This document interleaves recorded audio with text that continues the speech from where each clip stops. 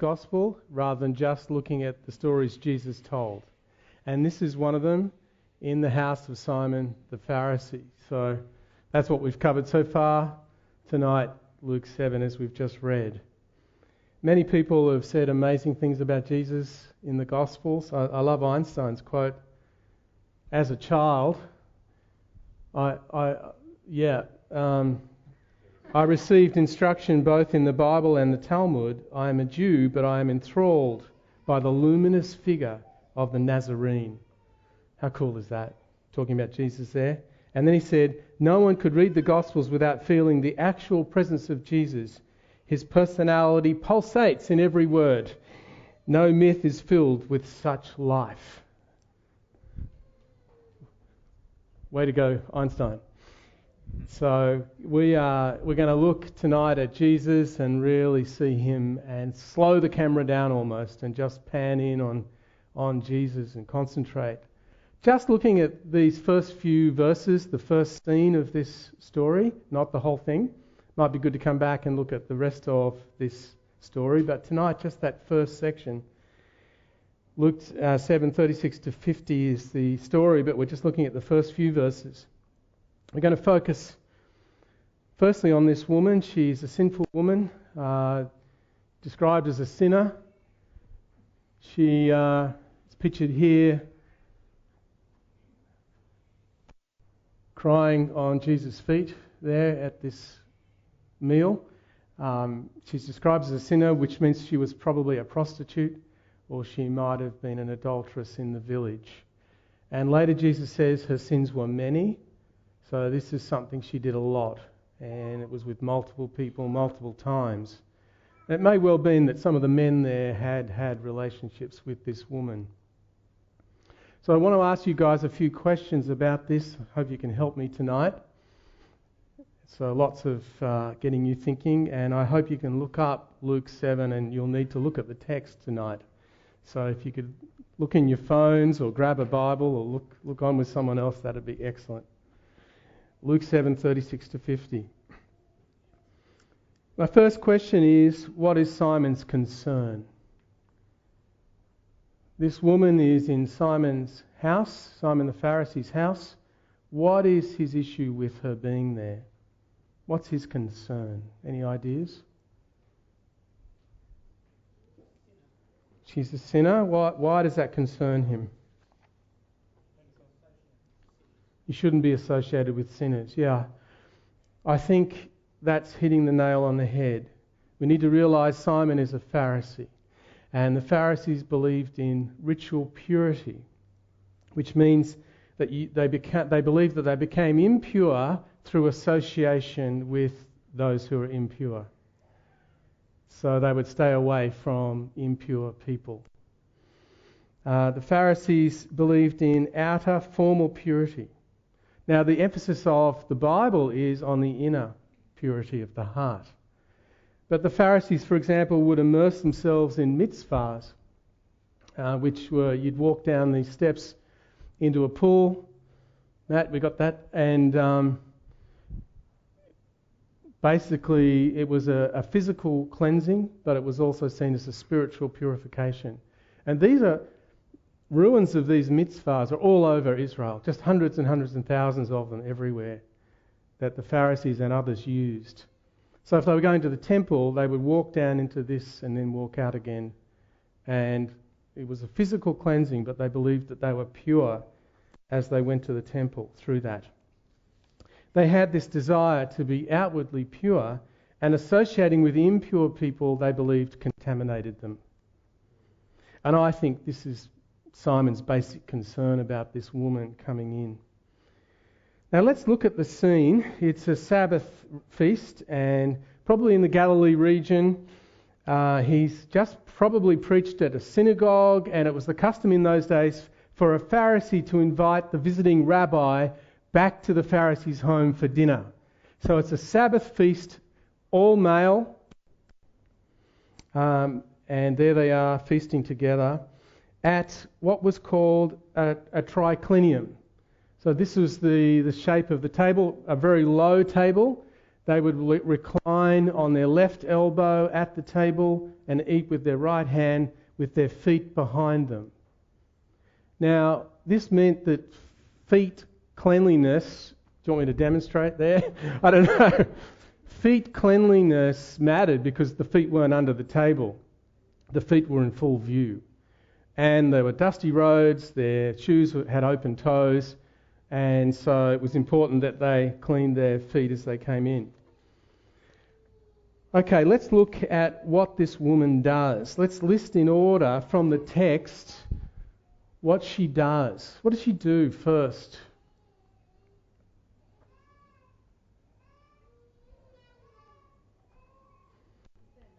She turned up. She enters the room with perfume, with an alabaster jar of perfume. What then? Yeah, she weeps. She stood behind him, secondly, and she's weeping. So she's standing by Jesus' feet behind him as he lies down, and she's weeping. What next? What does she do with her weeping? Wets his feet with her tears. Right. She's soaking his feet, so it must have been a lot of crying going on. How much crying does it take to wet someone's feet? A lot of crying. Then what does she do? What? Yeah, lets her hair down and wipes his feet with her hair, and then finally kisses his feet and anoints them with perfume, with the alabaster jar. Yeah. When did the weeping start, according to what Jesus says?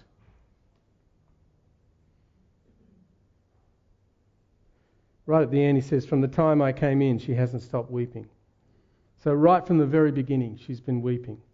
How much weeping do you need to do to wet someone's tears? A lot. So how loud do you think this was?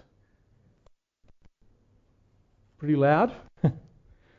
Sobbing and wailing. Probably she was drowning out the conversation that the men were trying to have. So what has this woman essentially done to Simon's feast? She's mucked it up. She's disrupted it. She's a woman entering a man's world and basically having a meltdown. She's lost it. The word used here for weeping is breko, and it is used to describe rain showers by Jesus in the Sermon on the Mount. So it isn't quite weeping, it's wailing. The word for kissing here is a really strong word. It means to kiss eagerly, affectionately, and repeatedly. And back then in the ancient culture, it was really rare to kiss someone's feet. We have one story of a murderer who kisses his lawyer's feet who got him off from prison. That'd be one of the few examples. And here she is. She's kissing his feet. Not done. She lets her hair down and she's wiping his feet with her hair. Anyone know in what situation would a woman let her hair down? Definitely not in front of non-family men. Thank you, yes. Only in the privacy of her own home with her husband. So how do you think Simon interprets her doing this? What does he think of her? Maybe she's making a move on Jesus, yeah. Perhaps she's plying her trade, yeah. She's a woman, she's let down her hair in a public space, she's in a room full of men, and it's a scene. So, actually the Pharisees allowed you to divorce your wife with no financial settlement if she went out in public with her hair unbound. So it was even grounds for divorce. But Jesus takes it as just an innocent gesture of her love for him. And she just is overcome by her love for him, and she forgets where she is. So let's look a bit more at Simon. How is Simon relating to Jesus in this opening scene? What's he saying about Jesus?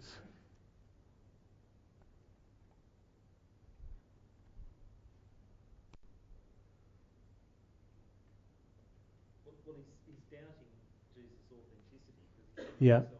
If this guy's a prophet, Right. he'd know that, a sinner's at his feet and embarrassing Yeah. him, that's probably what he's thinking. If you were a prophet, you would have known who this woman is, that she's a sinner. What do we call that? What has Simon done towards Jesus? I think he's judging him. Right. He's judging the woman. Yes. In 43, Right. the story, Jesus says you judged correctly. Yeah. I think Jesus is saying the first time you judged Yeah. me and the situation, you didn't judge correctly. Yeah. Okay, yes, he's judging Jesus and this woman. Yeah.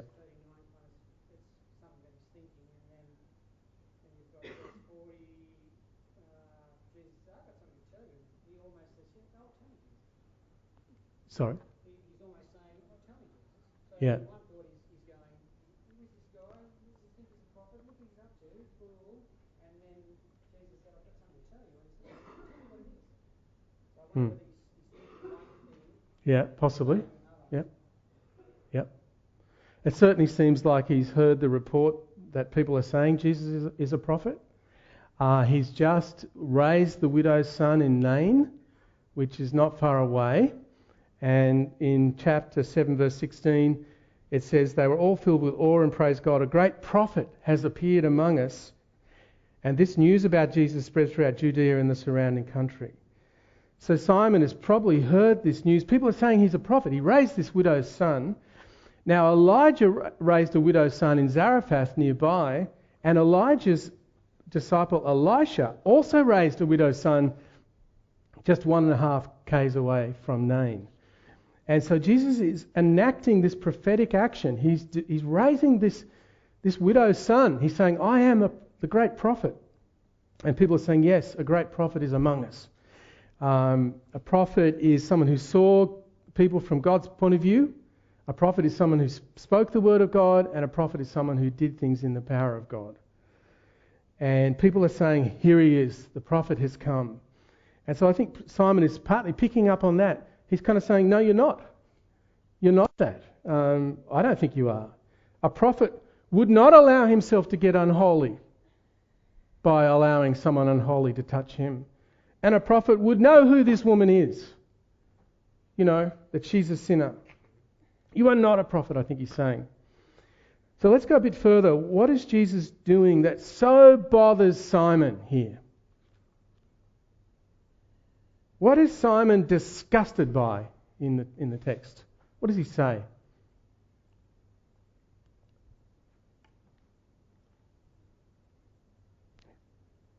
Is Jesus just being totally countercultural? Or Yeah. the fact that he's allowed a woman to touch him unclean? That's the outward stuff. Sure, but what is it that Jesus is doing, Right. What's he doing? What's Jesus doing? What's he actually doing that so offends? He's letting her touch him. Like he's letting her. He's not stopping her. Simon is disgusted by that. And basically Jesus is not doing anything. And Simon thinks, well, if you were a prophet, you would not allow this woman to even come anywhere near you. But you're letting her come near you. You're letting her touch you. Simon's disdain for Jesus we see right from the very beginning, because Jesus says, when I came in, you didn't give me water for my feet. You didn't kiss me. You didn't anoint my head with oil. Simon didn't do any of the things that people do to a visiting rabbi. A guest of honour like that would have been anointed with oil, would have been kissed on the cheek. They would have organised for his feet to be washed. Simon did none of that. Simon is so rude to Jesus. It's unbelievable. This in the ancient world would have been, you invite some guests over, then you completely ignore them. That's what it was like, what Simon did. So, putting that together, what Simon has done is he's put Jesus and this woman in a box. He's judged Jesus for not treating this woman like you're supposed to treat a sinner. And he's putting this woman in a box just by calling her a sinner. So he's kind of inhaled the spirit of the age, where people are defined by their past, or they're defined by their family, or if you've committed adultery, then that's who That's what you're labelled as. That's who you are. That's what defines you. And the Bible never does that. The Bible never traps us into our sin. I was thinking about Jacob in the Old Testament. He's a deceitful man, crafty. He could have been called crafty Jacob. You know, he could have been known for that. But what's God's view of him? I think God's view of Jacob was more like he was a centre of surprise.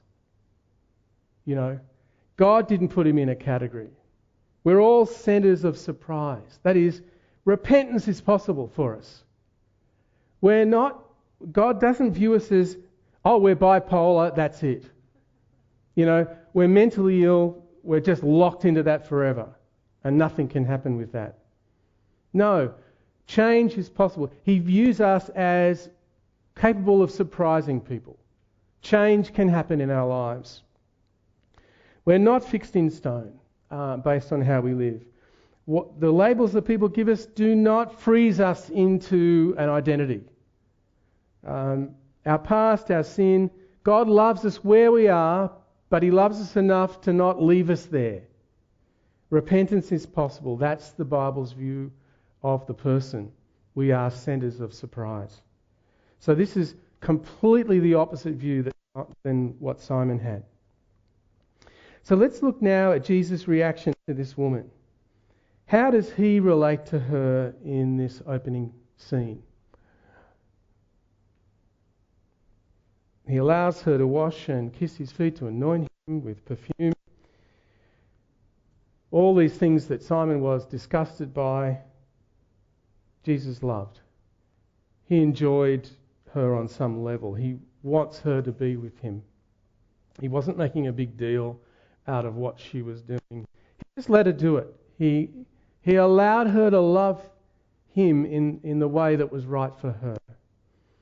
And that was just her way of showing love at the time. He saw it that way. On a scale of, say, -10 is embarrassed to +10 would be honoured, on that scale, where would you rank men today in our society if they were in Jesus' position? Embarrassed? Yeah? Just woman came, promiscuous woman like that, reputation, public space, making a scene over you like that. I think most of us would be just dreadfully embarrassed, yeah. Dreadfully embarrassed and ashamed. What do you think Jesus, where would you put him on the scale? He's got to be honoured. He feels honoured by this woman. What kind of man would be willing to receive love from a despised woman and even see it as an honour? What kind of man?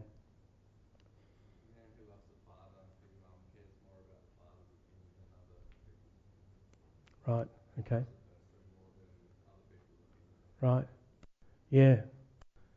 He doesn't worry about the approval of others. Secure in his Father's love.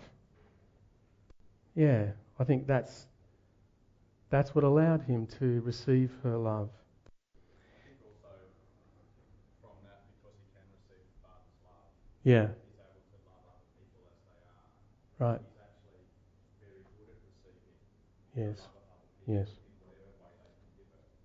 Yeah. Okay. He's also he's restoring her as well. So he has. I mean, he's receiving that, but he's also forgiving her sins. He has that that ability to take her from dishonour to honour because of Right. who he is And in turn, he's honouring her, forgiving her, receiving her into the kingdom. Yes. What does human touch convey? It can convey sexual intention. It can be a path to sexual intimacy, so that of course there's danger. Jesus warns against inappropriate touch. If your hand causes you to sin, cut it off. But touch can also mean what? Communication, acceptance, love, friendship, intimacy. Yeah. And this is how Jesus sees this gesture of this woman. She's extending love, friendship, connection, value. She's valuing him. Do you ever think much about why it's so hard to receive love? Why is it hard to receive love for us? Are we worthy of it? Dislike of self. Just, yeah. What do we need to do in order to receive love? What does it require of us? Humility. Yeah, this is going on and off. Humility. Vulnerability, yeah. The walls have to come down. Right.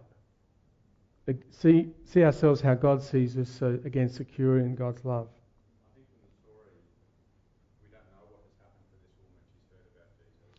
Yeah. For me, the simplest thing is that she just encounters Jesus. Yeah.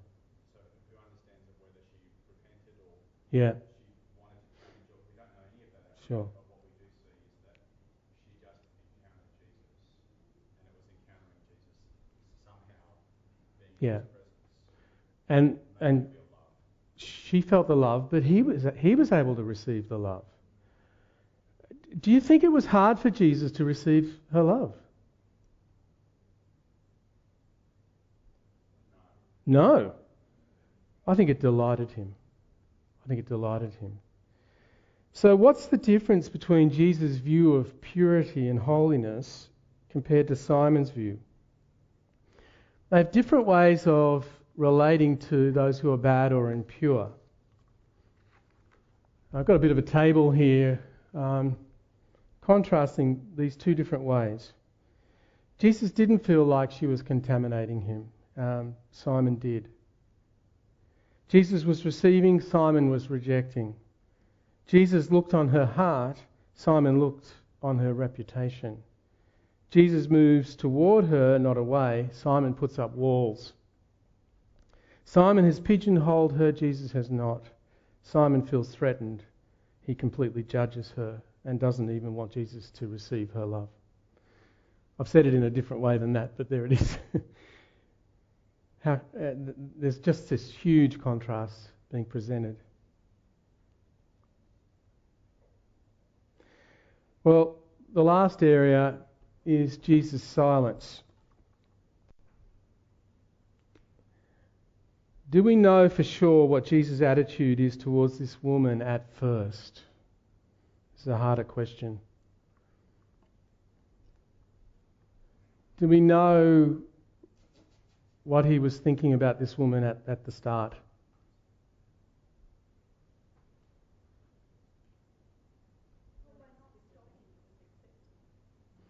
He didn't stop her, but do we know for sure?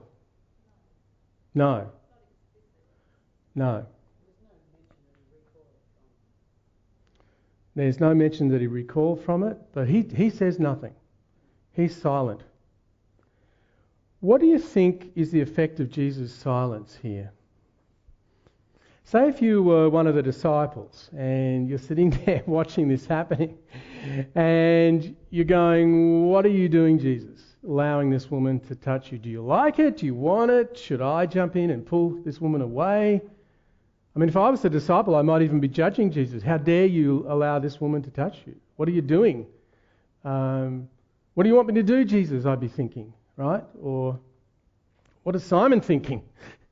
Like, Jesus is silent at the start here. Was he discerning where she was coming from? Like, he was suspending judgment, maybe gaining more information to see exactly what she was. Right. Yeah, I think Jesus does this often. He puts people in an ambiguous place by not taking over too soon. This is actually quite a feature of how Jesus relates to us and to people in the Gospels. He often doesn't just rush in and take control. He waits. And there's an ambiguity and people are going, what do you want me to do, Jesus? Or what's going on here? What are you really thinking here, Jesus? Just a few examples of that. when the disciples are rowing on the Sea of Galilee all night, Jesus walks right past them. He doesn't walk to them, he walks right past them. And it sets up this ambiguous situation of, what are you doing, Jesus? Why are you walking past us? Until such time as Simon calls out and then he comes to them. So he gives this space to see what's going to happen, what we're going to do. Remember, before Lazarus died when he was sick, Jesus deliberately delays going to Bethany, where Lazarus was, and he puts Mary and Martha, Lazarus' sisters, through all this anguish. Because instead of going there when Lazarus was still sick and healing him, he allows Lazarus to die. And we're told he does that deliberately. And it's ambiguous. What are you doing, Jesus? The road to Emmaus is the same. He didn't reveal himself at first. After the resurrection, when he appears to Mary Magdalene, again, he doesn't reveal himself at first. Before Pilate, Jesus remains silent, and Pilate has to work out himself what to do, because Jesus won't answer his questions. So Jesus often chooses to remain a little hidden, to not speak up, to not take control. He allows space for us, I think, to emerge in that by doing that. And what happens, I think, is we kind of come alive. I recall praying, I think it was 10 or 20 years, for Glenda to change. Sorry, Glenda. There were some issues in our marriage, and I prayed just about every day, and I'd go out on cricket pitches and scream and shout and yell to God about the situation, and I was praying for Glenda to change. Has anyone else done that? And it didn't change. 10, 20 years, she didn't change. And Jesus remained hidden. He didn't act, or he didn't seem to act through that situation. He didn't take control of it. So what did I have to do? I had to change. I had to step up.